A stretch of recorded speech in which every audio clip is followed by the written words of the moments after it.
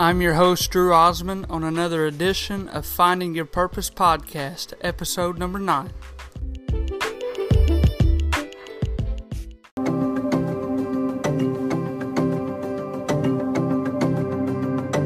Are you disappointed? Are you desperate for help? You know what it's like to be tired and only a shell of yourself. You start to believe you don't have what it takes, 'cause it's all you can do just to move, much less finish the race. But don't forget what lies ahead. Almost hope, brother, it won't be long. Soon all your burdens will be gone. With all your strength, sister, run free. Hold up your head, keep pressing on. We are almost home. Well, this road will be hard, but we win in the end, simply because of Jesus in us. It's not if, but when. So take joy in the journey, even when it feels long. Oh, find strength at each step, knowing heaven is cheering you on. We are almost home, brother, it won't be long. Soon all your burdens will be gone. With all your strength, sister, run wild, run free. Hold up your head, keep pressing on. We are almost home, almost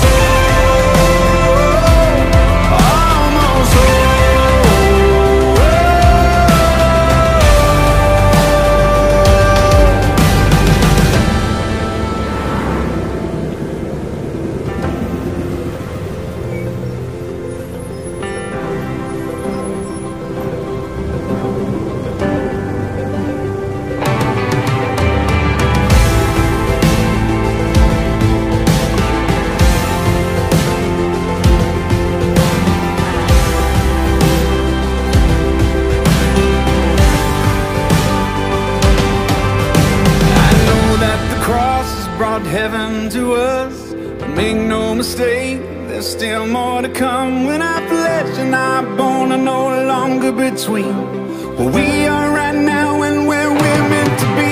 Well, all that's been lost is made whole again. Well, these tears and this pain no longer exist. No more walking, we're running as fast as we can. Consider this our second wind. Almost home, brother, it won't be long. Soon all your burdens will be gone.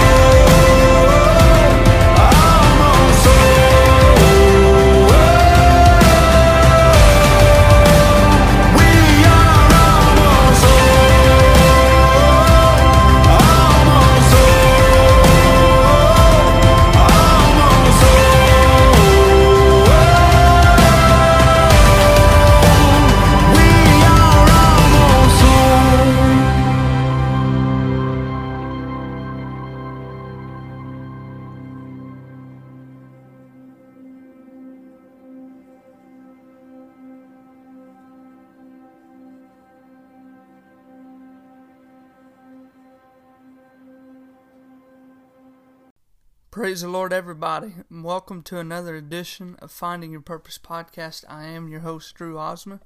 It's a blessing and an honor to have you on here today. I love that song, We're Almost Home. I heard it in my barber shop a few months ago, and it's certainly been a blessing to me over the past few months.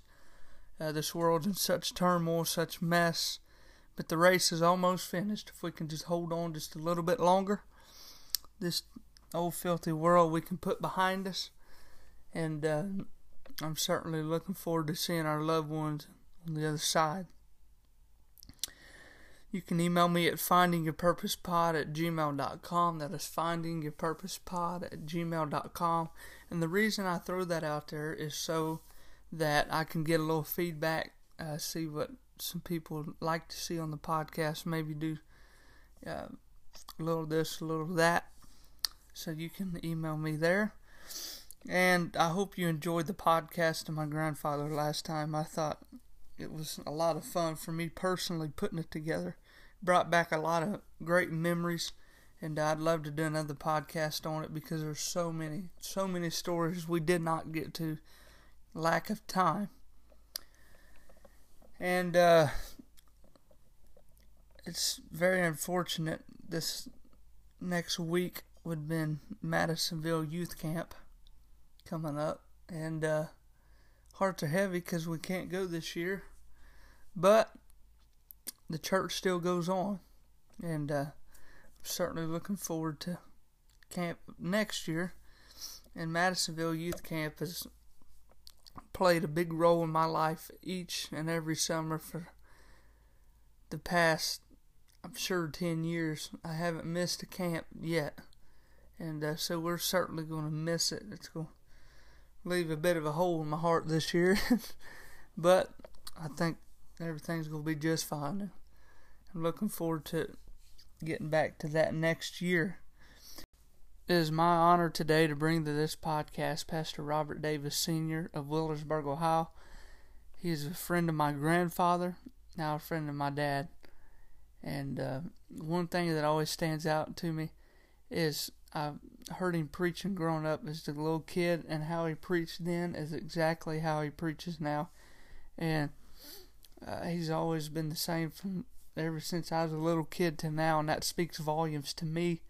I appreciate someone that will stand for truth and preach with anointing and passion, and it is certainly an honor to have him on the podcast today. And now, Pastor Robert Davis Sr. I'm with Pastor Robert Davis. It's such an honor to have you on the podcast today.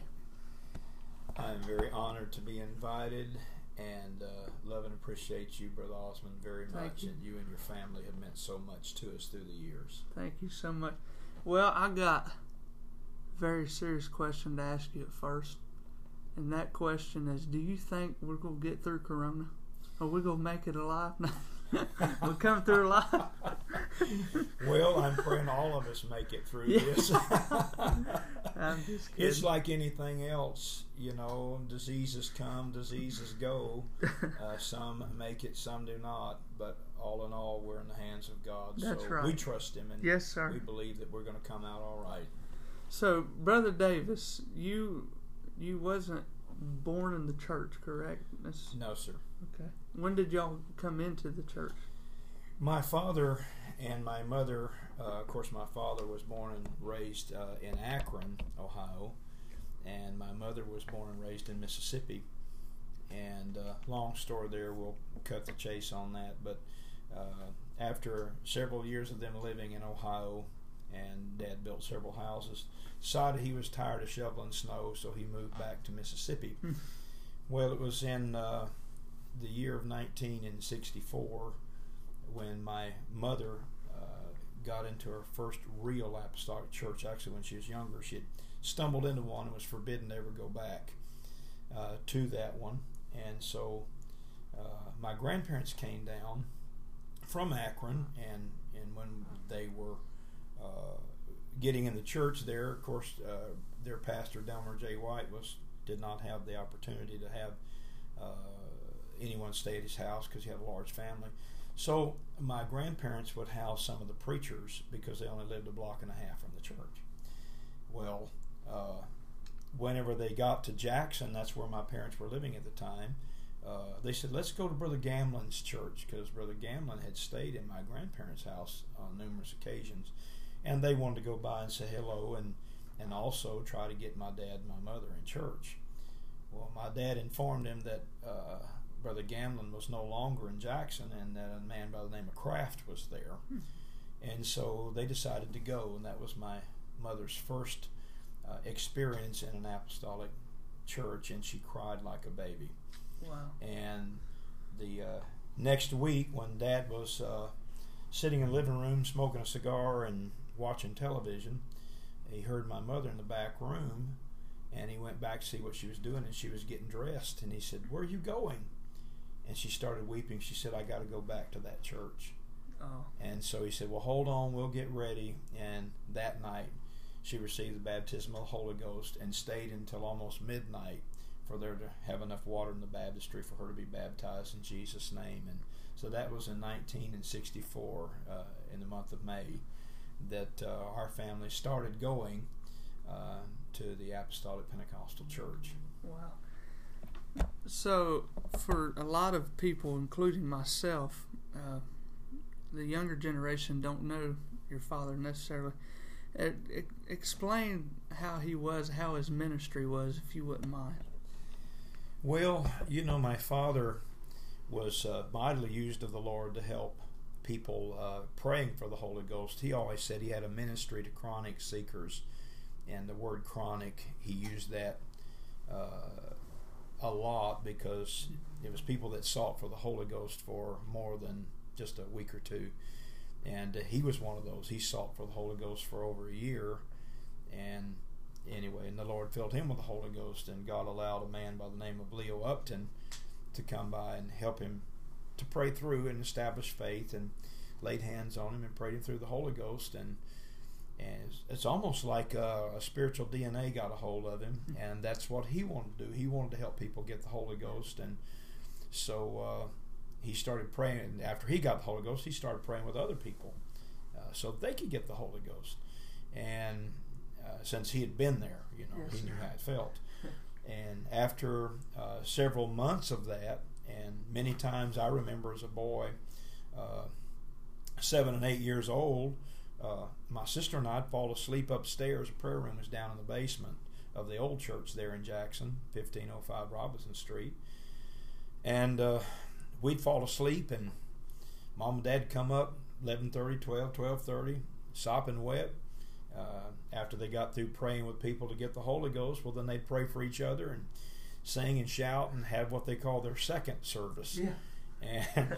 And God began to deal with my dad. My mom and dad would put us kids to bed, and they'd pray. And in one of those prayer meetings, the Lord called my dad to preach, and he was in his 30s. And anyway, he kind of ran from that for a little bit, but God got a hold of him, and with the blessing of his pastor, he went off to Bible school, which in the situation we were involved in, that was a very common thing, and went off to Houston to Texas Bible College, and as he said, he graduated in 1 year. But anyway, that's how his ministry began. So, and I, you know, back in those days, they didn't have professors as they do now trying to get degrees, but some of the old timers back in those days that were my dad's instructors were people like O.W. Williams, James Kilgore, J.T. Pugh, O.R. Foss, CLDs, and some of those household old-time Pentecostal names. Basically, back in the UPC, everybody knew who they were, and so he began to glean from some of their teachings, and after a year, he went back to Jackson and assisted Brother Kraft for 3.5 years. So that's how his ministry started. The late Elder James Davis. Colorado Springs one time, and I told the church, I said, go out and get the impossible. I'm going to preach faith. I want to see God healed tonight. I said, tomorrow night, just go out and get the impossible. And boy, did they ever find a convert. He had a sports car, hands both of them twisted, body contorted. Amen. One leg 2 inches shorter than the other one. Walk with a cane. Everybody look and say, I wonder what God's going to do. But all of a sudden, that man got so excited. He was tired of the condition that he was in. He broke away from the side of the building and he walked to the front. And when I anointed him with oil, amen, down went the cane, outstretched his hands. God healed his back. God gave him the length of the leg. God healed him. He was tired of being in that problem of a situation.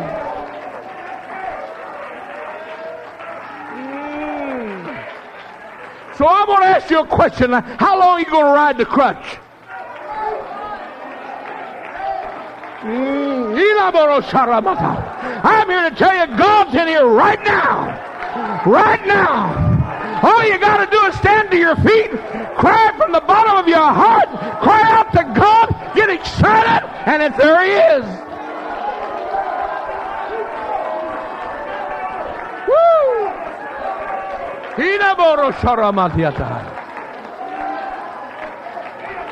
You said it won't happen. Oh, yes, it will. Oh, yes, it will. Hallelujah. We've sat on our pews long enough, waiting for somebody to anoint you with oil. I'm telling you, the hands of God and the angels are in this place. Amen. You don't need to be anointed with oil. All you got to do is believe that He is, that He's a rewarder for them that diligently seek Him, that'll trust Him and believe Him.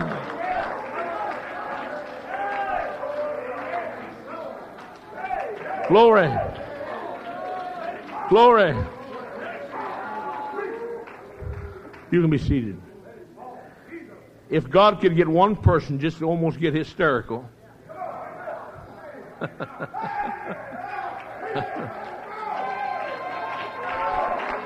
And trust Him. Don't worry about it. There's too many wet blankets around here to put it out.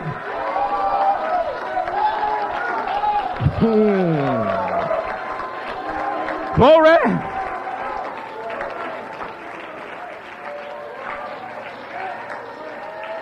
Amen. You can be seated. I was preaching in White Settlement, Texas one time. Several years ago. They got to preaching pretty strong. And there's an old boy sitting on the front seat. I tell you what, I'd like to pay him a salary that would go with me everywhere I went. And he got his eyeballs on me. He glued them on me. And the harder I preached, the more he shook and trembled. He kept looking at me. And he kept watching every move I was doing. Finally, he endured for about an hour. And finally, he stood to his feet. He said, "My God, preacher, stop! You're killing me! I can't take any more of it! I can't have any more of it!" All of a sudden, God intervened. God began to move. The Holy Ghost began to fall. Miracles happened. Woo! Honey, they're not going to come to you. You got to go to it. Woo!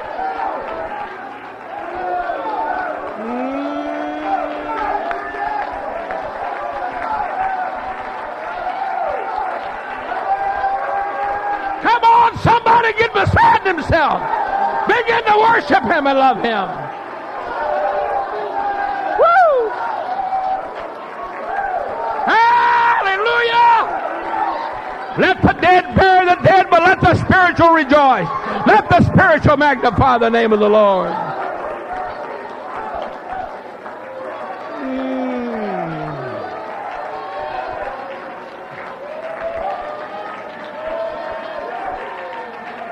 Somebody shout hallelujah.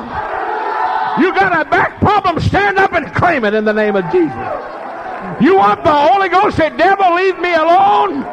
I'm going to praise Him."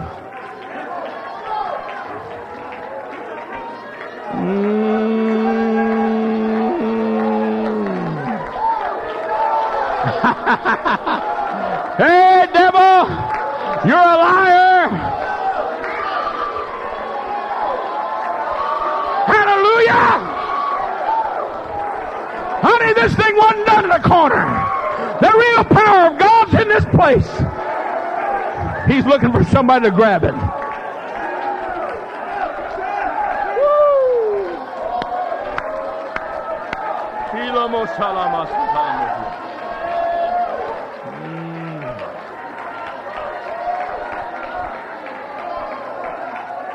Hello, Korea Shalamaya.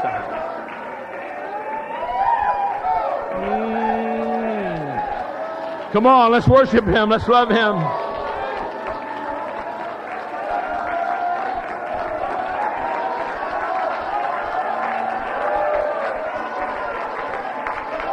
Well, glory!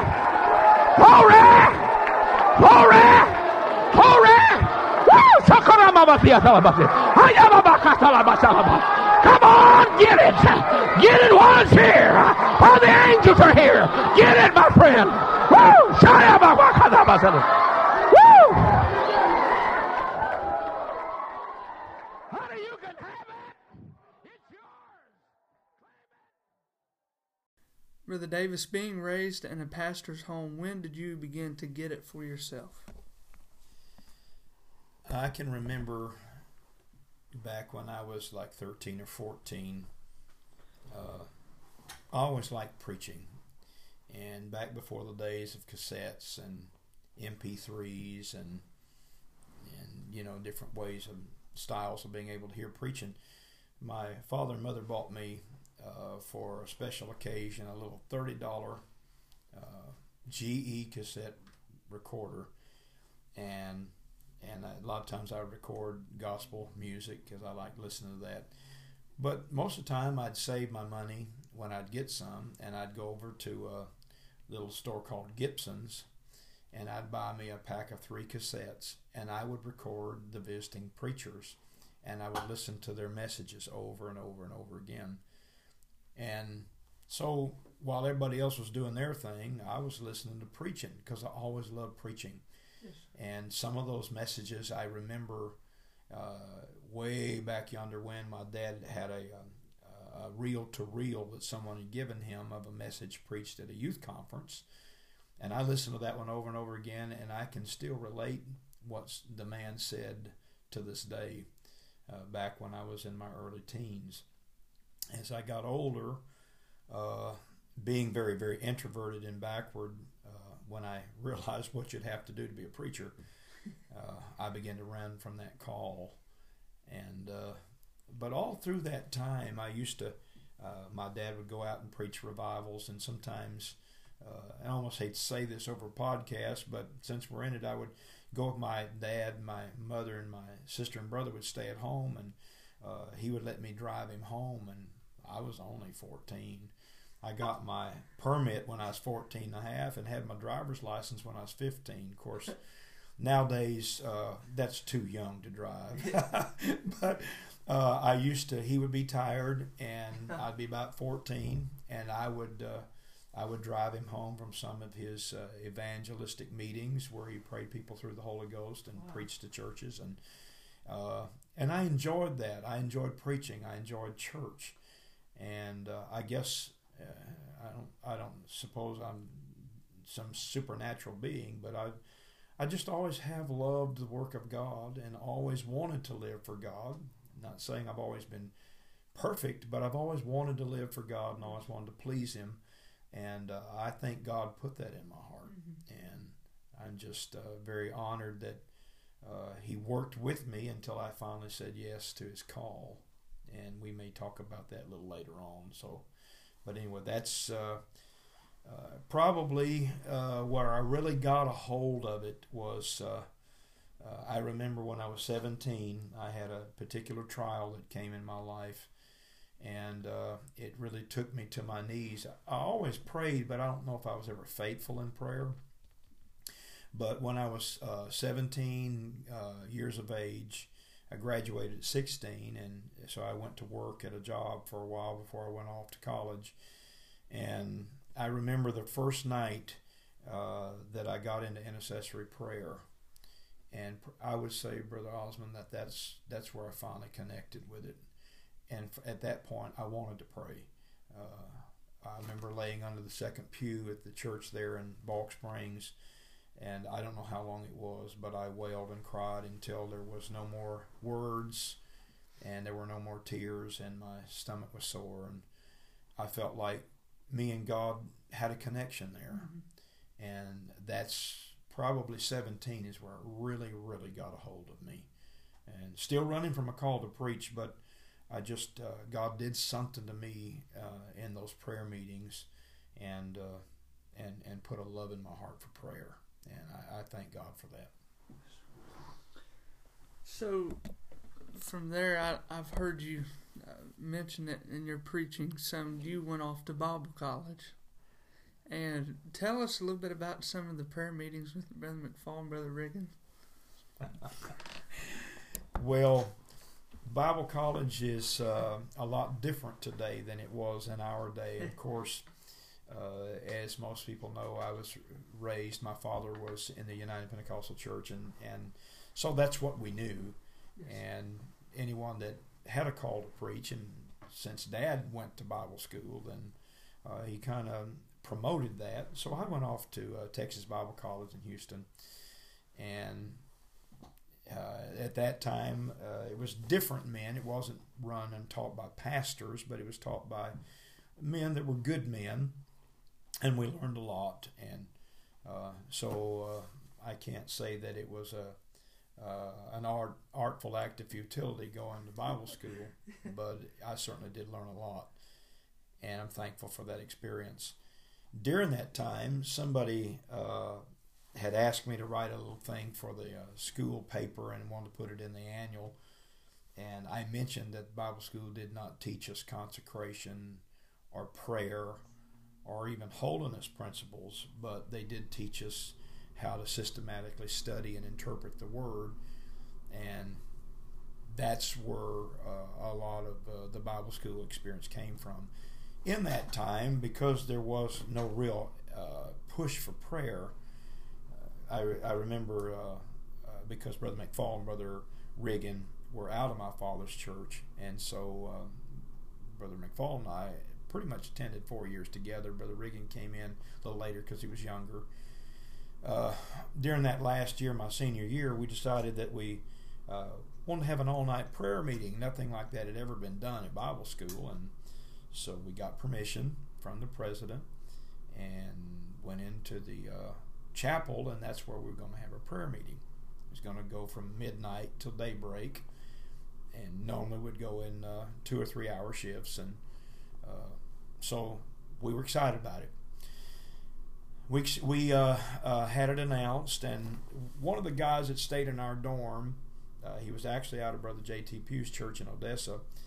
His parents had been in Korea, and that's where they'd got the Holy Ghost in the mission field of Korea.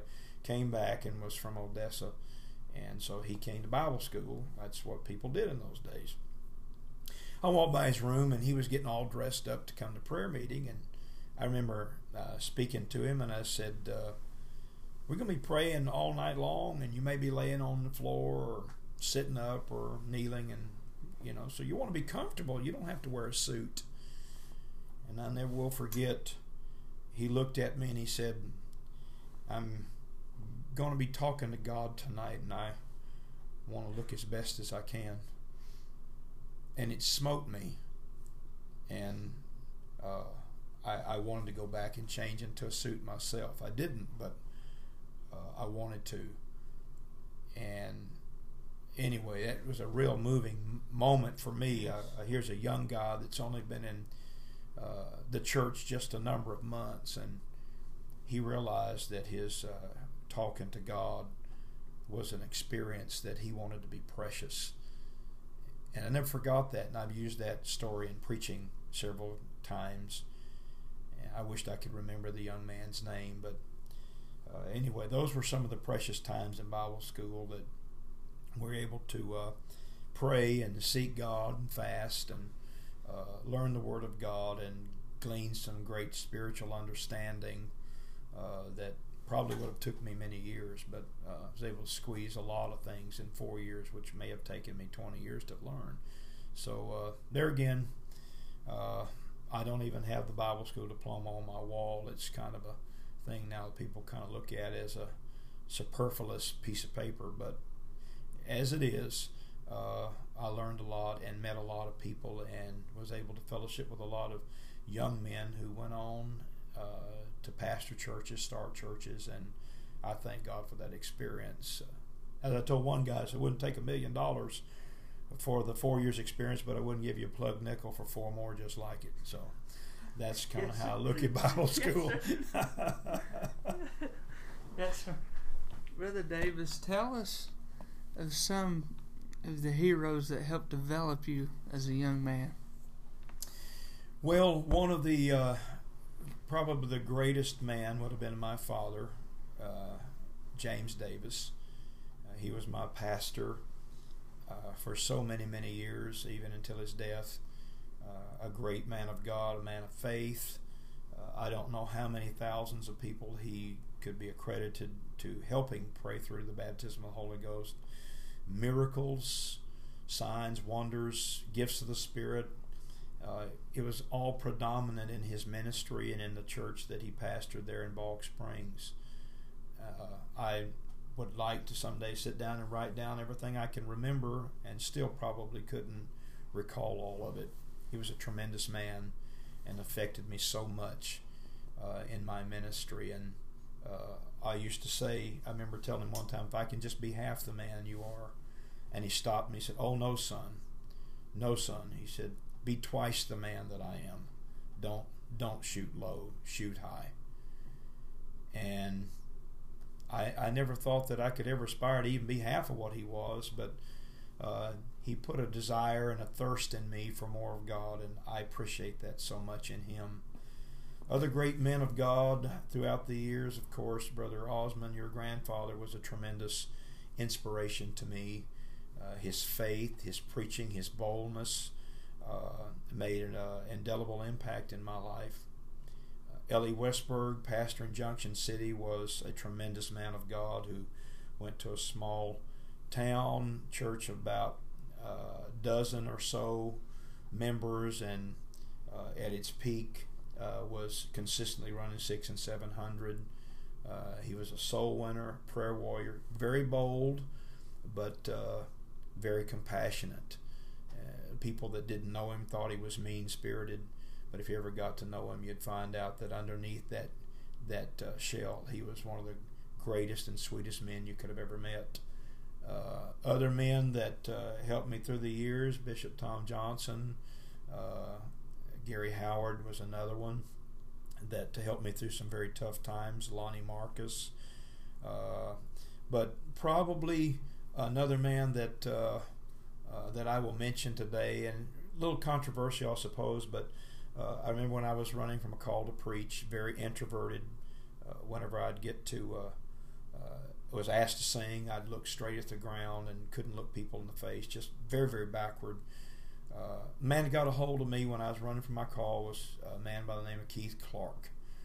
He grabbed a hold of me one night in April of 1975, and we were in revival, one of the greatest revivals that we'd had in the church at that time. Probably maybe the greatest revival we ever had, period, in Balk Springs.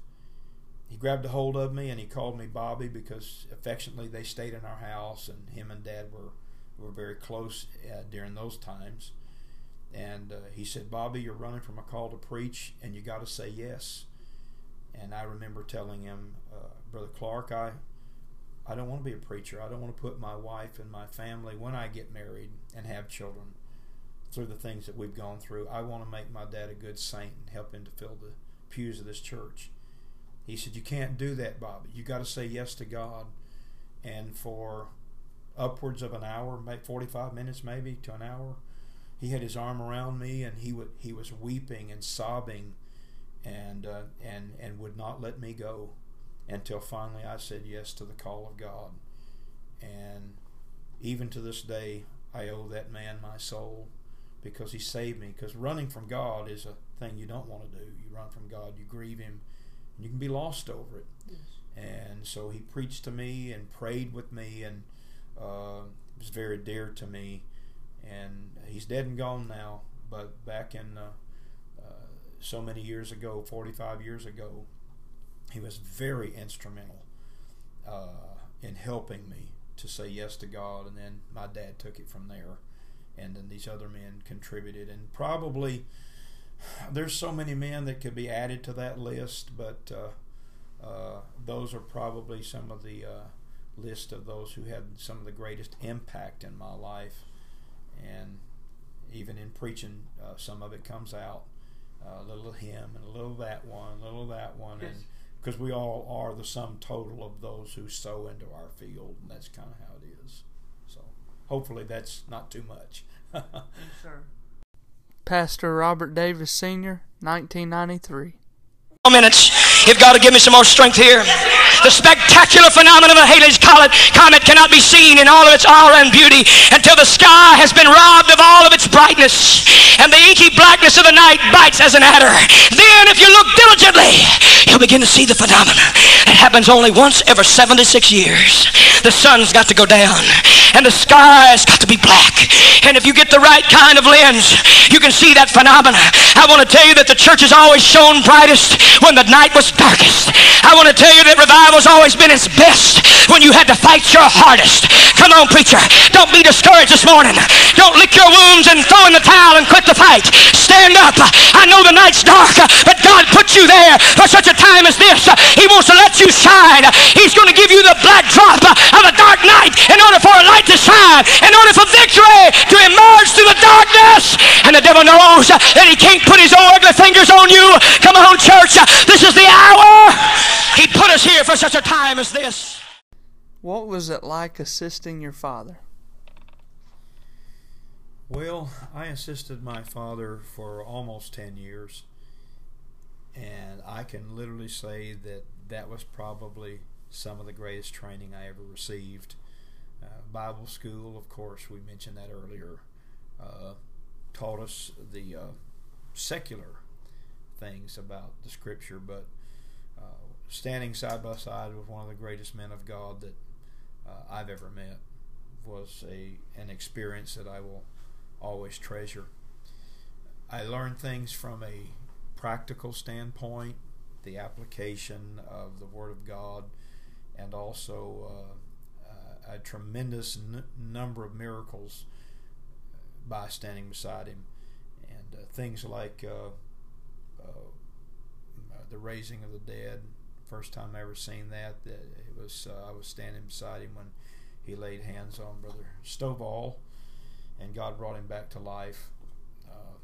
On and on, I've just seen hundreds of people receive the baptism of the Holy Ghost. I've watched him cast out devils. Just you know, the whole spectrum of the gifts of the Spirit in operation. I'm not saying it happened every night, but in those 10 years I saw it all, and I'm telling you, I am the better man for it. I told the one story several times in preaching. I even mentioned it to our congregation last night. A young man came. He was a migrant worker and was working on a highway crew in the Dallas area. One of the men in the church were on that crew and invited this young man to church. He was from Central America. Well, the Holy Ghost got to moving, and people began to shout and dance, and this young man began to weep and cry. So he came to the altar. Dad went down to pray with him and was explaining to him about the Holy Ghost, and all the young man could say is, "No sabe, no sabe, no sabe." So the man that brought him went and grabbed his Santa Biblia and was trying to find Acts 2:38 and do the best he could. Dad closed his eyes and began to speak in tongues. And when he did, the man began to shake his head and go, "See, see, see, see." Lifted his hands and got the Holy Ghost. And after he got through,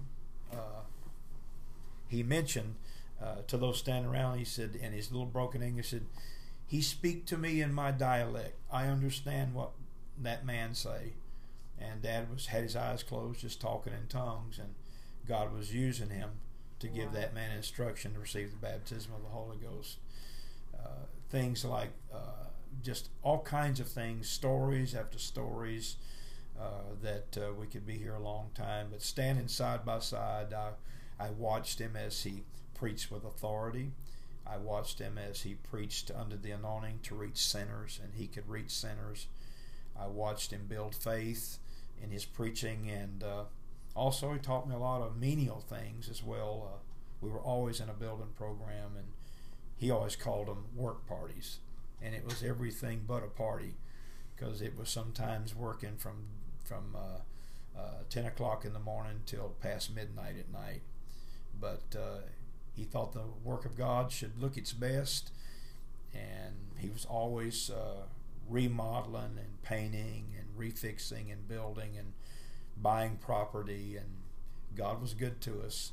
And those nearly 10 years were some of the most glorious years that I ever spent in ministry, and I thank God for that experience.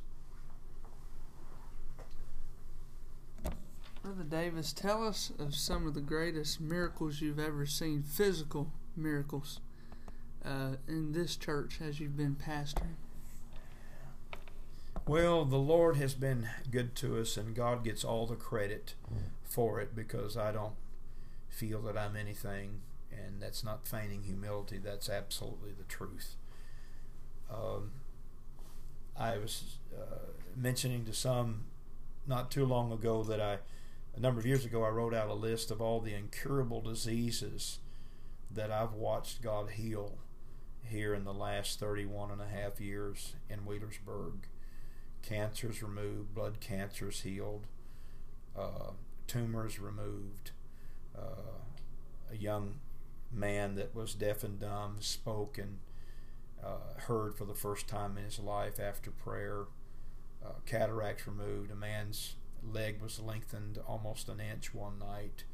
You almost watched it when it happened. Lady, back in 2004, Brother Dudley was preaching for us, and the Holy Ghost began to move, and several to receive the Holy Ghost. And lady that had prayed back through, she was a backslider and had many operations, a lot of scar tissue. Anyway, it began to close up on her, and she was unable to eliminate body fluids for a number of weeks. So she had gained about 40 pounds. Toxins set up in her body. She had gone septic. She was unable to walk. She looked like she's about 6 months pregnant. And she came in that Sunday night in a wheelchair, and the doctor gave her, I think it was about a week to 10 days to live, and she was leaving the next morning to go pick out a grave plot. Well, that night the Holy Ghost got to moving, and while I was praying for folks, and Brother Dudley was praying for folks, and we was having just a good apostolic service, and the Lord spoke to me and told me to go pray for her, and told me what to say to her. And not trying to make this lengthy, but this is what happened. I'd never done this before or since. Yes. But I remember walking back to her. She'd been back in church about 3 weeks, and she was in such horrible pain. You could see it on her face, and she was leaned back, and her stomach was all out. You know, she was a very thin woman, but she looked like she's pregnant. And I knelt down beside her, and I called her by name. I said, "You don't believe that God has forgiven you?" And she said, "No, Pastor, I don't." And I said, "You have to believe that." And she said, "It's just hard for me to believe it." And this is what the Lord had told me to tell her. I said, "I want you to repeat this after me." And she said, "Okay." She's very obedient. I said, "Jesus, thank you for forgiving me." She said it, and she began to weep. I said, "Now you say it." So she said it, and I told her, I said, "Say it again." And she started trembling, and she said it again. And I laid my hand on her, and I was kneeling beside her chair, and I said, "I rebuke the spirit of infirmity and command it to leave this body in Jesus' name." And what happened next surprised me as much as did anyone else. She shot up out of that wheelchair and began to run the aisles. Right. She ran about 3 times, and of course we were having a good time. It almost scared me. She jumped up so fast. I thought she'd fallen out of the chair. When I saw what she was doing, of course, I had me some blessing time too. Yes. And then, not to be crude, after all of that was settled down, I went up front and got the microphone, and I wanted her to testify. And she had stepped out. And little I know that the days that she had not been able to eliminate, she went to the restroom, eliminated all the fluids and everything that was in her, and she came back in, and she was perfectly normal. The swelling was down, and she testified that God had miraculously healed her body, and she had no pain whatsoever. That's amazing. And that was, 16 years ago. When we get to November of this year, it'll be 16 years ago. She's still alive today, and what a notable miracle that was.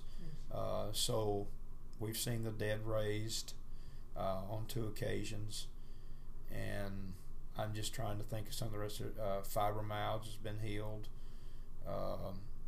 One lady that was going to lose her leg, they told her that bone did not grow. She had been in an automobile accident, and for about a year and a half she had about 2 inches of bone that had not grown together, and they were going to take her leg.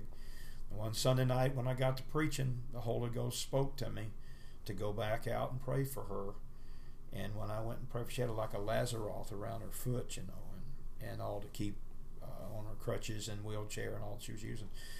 And I walked back to her and told her to stand, and she stood up and held onto the pew, and I prayed for her. And 2 weeks later, when she went back to the doctor, the bone had grown together, and she still has her leg to this day. Wow. The other day when I was doing some cleaning in my office, I found the x-rays of the bone that lacked the 2 inches, and it's all grown together now. Wow. And to God be the glory. Yes. God's still able, and He's still on the throne, and He's still the miracle worker, and He is the one that does it all. And like I have mentioned to so many before, I'm not telling you about things I read about. I just know that this gospel works. Yes. And it's true, and the Bible's promises are true. Every promise, every word, every line is still for us today, and I praise Him for it. And I thank God for the great men that's in my life through the years that have put those principles in me, and to God be the glory for it all.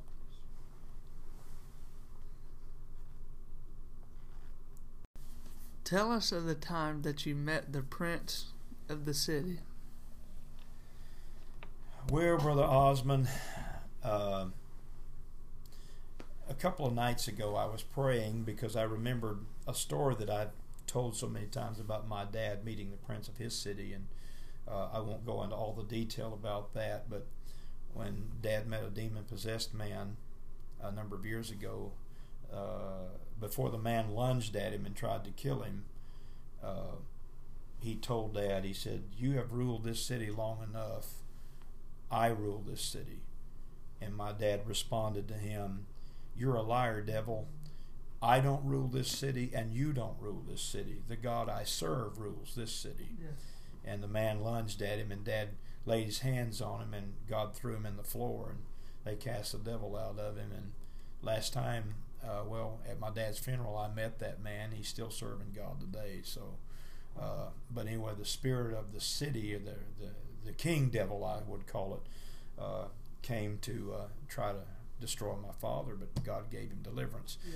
So I had mentioned that to God in prayer, and I said, maybe that's what will this be? Well, back in the year of 2000, matter of fact, it was in the month of May of 2000, there was a lady that, a young lady that had come to this county and wanted to learn to ride horses, of course she said, and the lady that allowed her to stay with her and board with her knew about our church and had visited a time or two, and this girl was staying with her for a few weeks, she said. And she said, "Well, where's an apostolic church?" Well, the lady said, "I only know of one, and that's Truth Tabernacle." And she said, "That's the one I'm looking for." So the lady brought her to church. Well, I wasn't in town the first time the lady came to church, but I remember on that one Sunday night, service was bound up a little bit, and this lady was sitting about halfway back on the right side. And anyway, well, back in those days before COVID-19, we shook hands a lot. Now we just kind of bump elbows. But, but anyway, I had people, shake hands, greet our visitors, or whatever. Well, this lady walked out. I did not know what she was doing. But anyway, when she came back in, my spiritual radar went off, and I lit into her.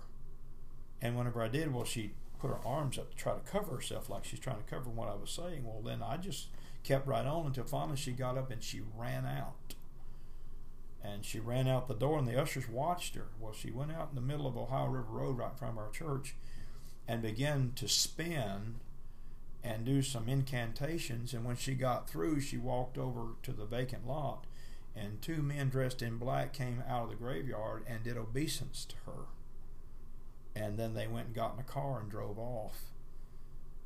And the lady that she was sitting by came up to me after church with her eyes just really big, She said, "You know what she was doing when I caught her in the cloakroom?" She said she had her blouse down and she was cutting herself trying to make a blood sacrifice and put a blood curse on this church. And she said, "I called her and told her to get her clothes back on and get in there." And she said, "Then you lit in on her." And the Holy Ghost let me know in prayer that that was the prince of this region that came in to do damage. Wow. But we rebuked the spirit of hell. And I think that's what I was doing when I lit into her. I began to rebuke the spirit of hell. And she got up and she ran out of the building. So the Lord let me know that I had met the prince of this city, and that it came. Matter of fact, a couple of days later, she got on the Greyhound bus and she went back. She was from Wisconsin.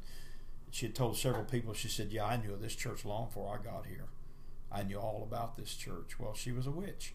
Wow. And she came to wreak havoc and try to stop it.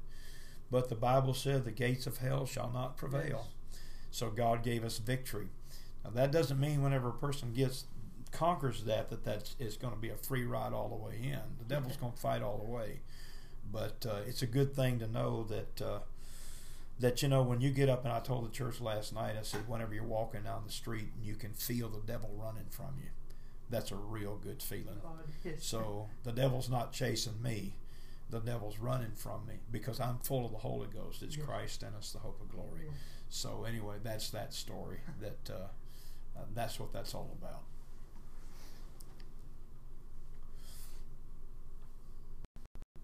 So this podcast is obviously geared towards young people, and the title of my podcast is Finding Your Purpose Podcast. So what is your advice to a young person that feels they do not have a purpose in the church? My advice to the younger generation, youthful generation, regardless of what age group, sometimes youth can be, well, now that I'm 63, sometimes we say that anything that's under 60 is youthful. Some mornings I wake up and I feel like I'm a young person. Other times I feel like I'm an ancient old man. But my advice to them that feel like they don't have a purpose is to develop a prayer life and seek God, because every person that God fills with the Holy Ghost has a purpose. And if you're not hungry to seek out what that purpose is, you're never going to find it. And I think one of the greatest keys to being used of the Lord and finding direction is your hunger for God. Blessed are they that do hunger and thirst after righteousness, for they shall be filled. And just because a person doesn't hold a microphone, or they don't play an instrument, or perhaps they feel like they don't have anything to contribute, does not mean they don't have a purpose. Mm-hmm. One of the greatest opportunities that a person can have in the kingdom of God is to be an altar worker and to help pray people through the Holy Ghost and to pray with those who are struggling. Those contributors around the altar are some of the greatest people that I've ever met. Mm-hmm. They're good saints. They're precious saints. And they're a strong right arm to the ministry. And that's what keeps the church going. People that love the lost and teach Bible studies. Their purpose, maybe they don't get up and can't lead a song or doesn't sing a special or preach a message, but they have been such a strong arm of the church and their strength. And that is we need those kind of people. Not like one person used to say, not everybody can be a leader, because if everybody's leaders, there's no followers. Yeah. But there has to be followers, and God calls some people to be second men, to be followers, to be useful in the hands of God. And even in the church here in Wheelersburg, if I did not have good, strong saints that supported me, prayed for me, and help do what I don't have the time to do, this church could never have gone as far as it's went. And we could go further if we had more. So just seek after God, pray and fast, be faithful, and find out what that purpose is. And if it's not what somebody else is, don't judge yourself by what they're doing, but what you're doing. Be unique. Be what God wants you to be as God's young man, God's young lady, and be strong, be faithful, and be an encourager. Be a prayer warrior. Be a worshiper. Be a soul winner. And if we all do our part in the kingdom of God, then all the pieces of the puzzle fit together, and it produces a great and wonderful masterpiece. What would you say to a young person that feels lonely? Well, loneliness is not a curse. Matter of fact, one man said it years ago that every man's gift must be tempered in loneliness. And I think sometimes God allows the lonely moments to come because that's God's magnet to pull us to an altar. I've had many lonely moments. Matter of fact, if anyone's going to ever be mightily used of God, they're going to have to learn to embrace loneliness and make it their best friend. Because it is in loneliness where you don't hear the clamoring of noise, the voices of men that will pull you aside, but loneliness gets you in a position where you can hear the voice of God clearly, distinctly, and it begins to temper your character. So loneliness is not a curse.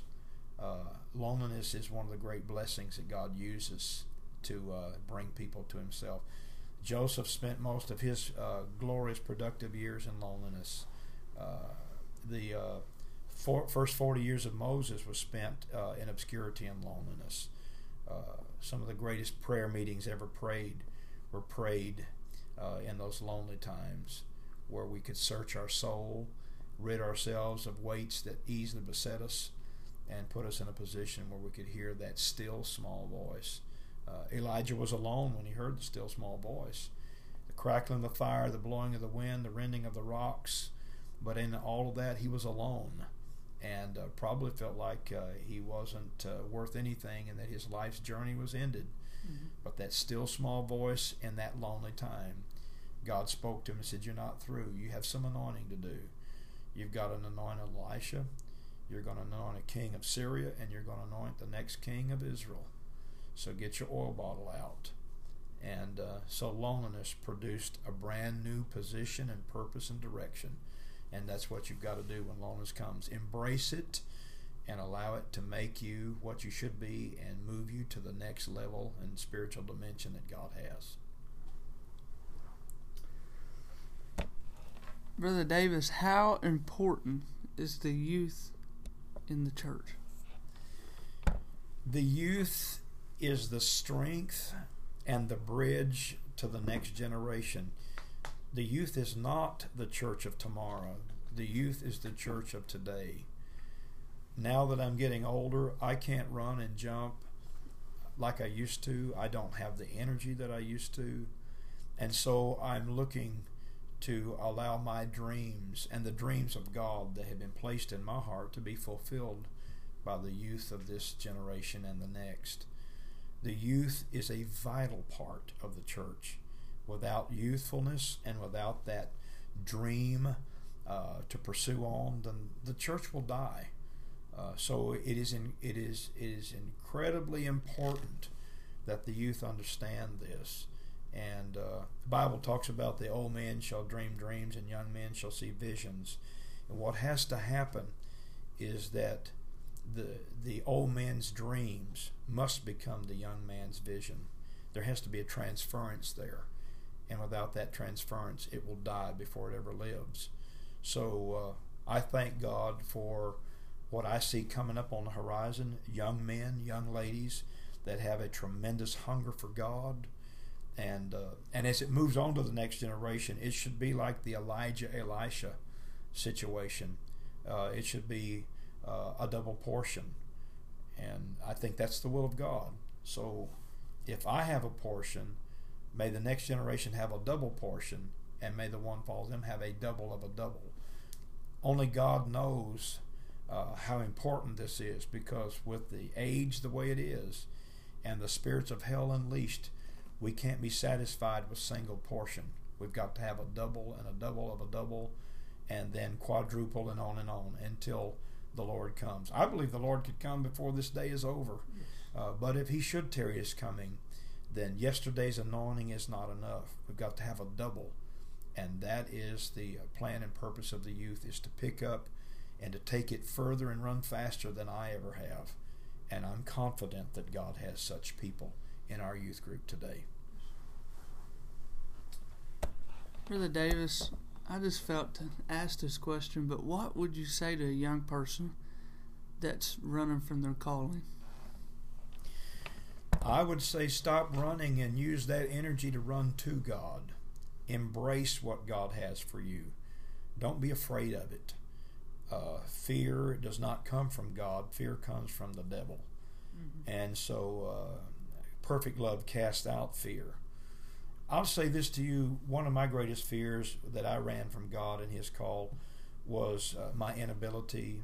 I was terribly inverted, and I was fearful of crowds, standing in front of people. But I can honestly say, by embracing God's purpose, that he has more than compensated for that, and that he will not ask you to do what you cannot do. And that's the fear that we have, because, I can't do that. If God asks you to do it, it's because not only does he know that you can do it, but with his anointing and his calling, you can do it incredibly well. So don't be afraid of it. Embrace it. Say yes to it. And the quicker you do it, the more you can get done. The longer you wait, you're not going to lose the call. You may disqualify yourself, but the calling is going to always be there. Embrace it. And when you embrace it and you see what God can do, you give him the glory and you enjoy the process. And when you stand back and you look at all that God has done, you give him all the credit and say, look what the Lord has done, and wasn't it fun? Yes. Yes, sir. Many years ago, there was a prophecy that went forth from Azusa Street. And the prophecy was there would be a generation to come in the last days that would have an overemphasis on praise to a God they no longer pray to. And it's something we can certainly see coming to the horizon in the year 2020. And how important is our prayer life and prayer in the church? Prayer is the lifeblood of the church. I think we all know this, but some people have to learn it later than sooner. It's easy to shout and run and get excited over music. And we should get excited and praise God over music. But the depth of prayer will determine the height of a revival and the length of that revival. And people who do not pray do not have that relationship, and so then worship becomes cheap. Charismatics have that. They learn how to jump and dance and all, and I've heard people say, well, I hear such and such choir sing and I can feel God. Well, that's disputable, and you may feel God from that, but emotion is a strong feeling in the human race, but deeper than emotion. And when you worship, you should be emotional, but it has to go deeper than emotion. It has to get spiritual, and that's where prayer comes in, because I have found out, even by myself praying, I have learned to dance and talk in tongues and rejoice in the Holy Ghost all by myself. No music playing. Does that mean that I don't dance with the music when they're praying? I'm going to dance with the music. I think that's appropriate, because the Bible said praise the Lord in the dance. Yes. And that came out of the Psalms, which is a songbook. Mm-hmm. So obviously there is a time and place for that. But worship is powerful, but prayer is even more powerful, because prayer gives depth to worship. And without prayer, worship is shallow and cheap. Prayer is the only thing that's going to keep you in the church, because prayer is relationship. Worship is emotion, but prayer is relationship. And when you get that relationship with God, that's when God speaks to you. And of course, if you're prayerful, You're going to be very sensitive to God, and your worship will be even more powerful. You know, in the Old Testament, they marched around the walls and they blew the trumpets. They praised God in Jehoshaphat's day, and God sent the victory because of their worship and their prayer to God in the beauty of holiness. But it wasn't until after somebody prayed. So prayer has to be connected with worship. When you put prayer and worship together, you have a combination that can tear down walls and win victories. But when all you have is worship, you have a good night. Yeah. Yes. And so that's and I believe that prophecy that was given in Azusa Street is absolutely accurate. We don't have any way of judging who said it or the criterion in which the atmosphere it was given in, but it has played true, because we are living in a generation of people that love to praise because it feels good to praise God. Absolutely. But it's easier to praise God and not pray. Prayer sometimes is very hard work, especially intercessory prayer. But intercessory prayer is highly productive and intensely powerful. And so I'm not saying you got to do away with one to keep the other. Embrace both of them, but don't throw away the prayer. You throw away the prayer, you're going to go into apostasy. That's the end result of a prayerless people. Brother Davis, thank you so much for joining this podcast. It has been an honor, and for many years I've looked up to your ministry, and you've certainly been a hero of mine, and I mean that with every word. If anybody talks to me any length of time about preaching, oftentimes 9 out of 10 your name is mentioned, and you mean the world to me. Just to be able to sit down with you today has just been an honor. The honor is all mine, Brother Osmond.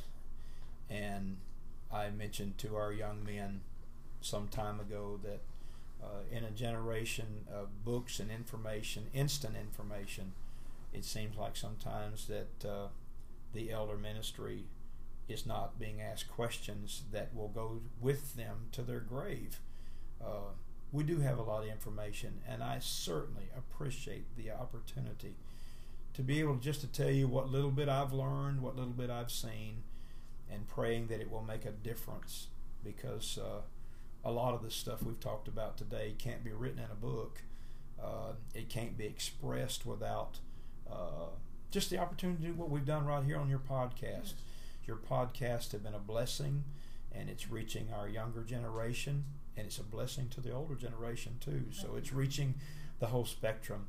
And I'm going to say that I love you, your father, your grandfather, and your ministry and all of your ministries, and your walk with God is a tremendous blessing to me, and I thank you for that. Thank you for letting me spend time with you today. It's been my honor.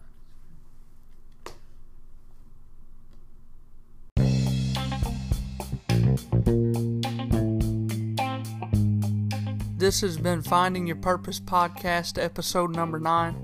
You can email me at findingyourpurposepod@gmail.com. That is findingyourpurposepod@gmail.com. I pray that this podcast has been a tremendous blessing to each and every one. And in the words of Pastor Robert Davis, keep on dreaming. You brethren have lost some key people, and you've gone through some financial difficulty. Some of you have gone through some painful experiences financially, with your family, with friends, bad press in the city. I don't know how much more I could go right down through there. In unscrupulous brethren in churches, robbing, lying, telling stories that are not true. All kinds of dilemmas.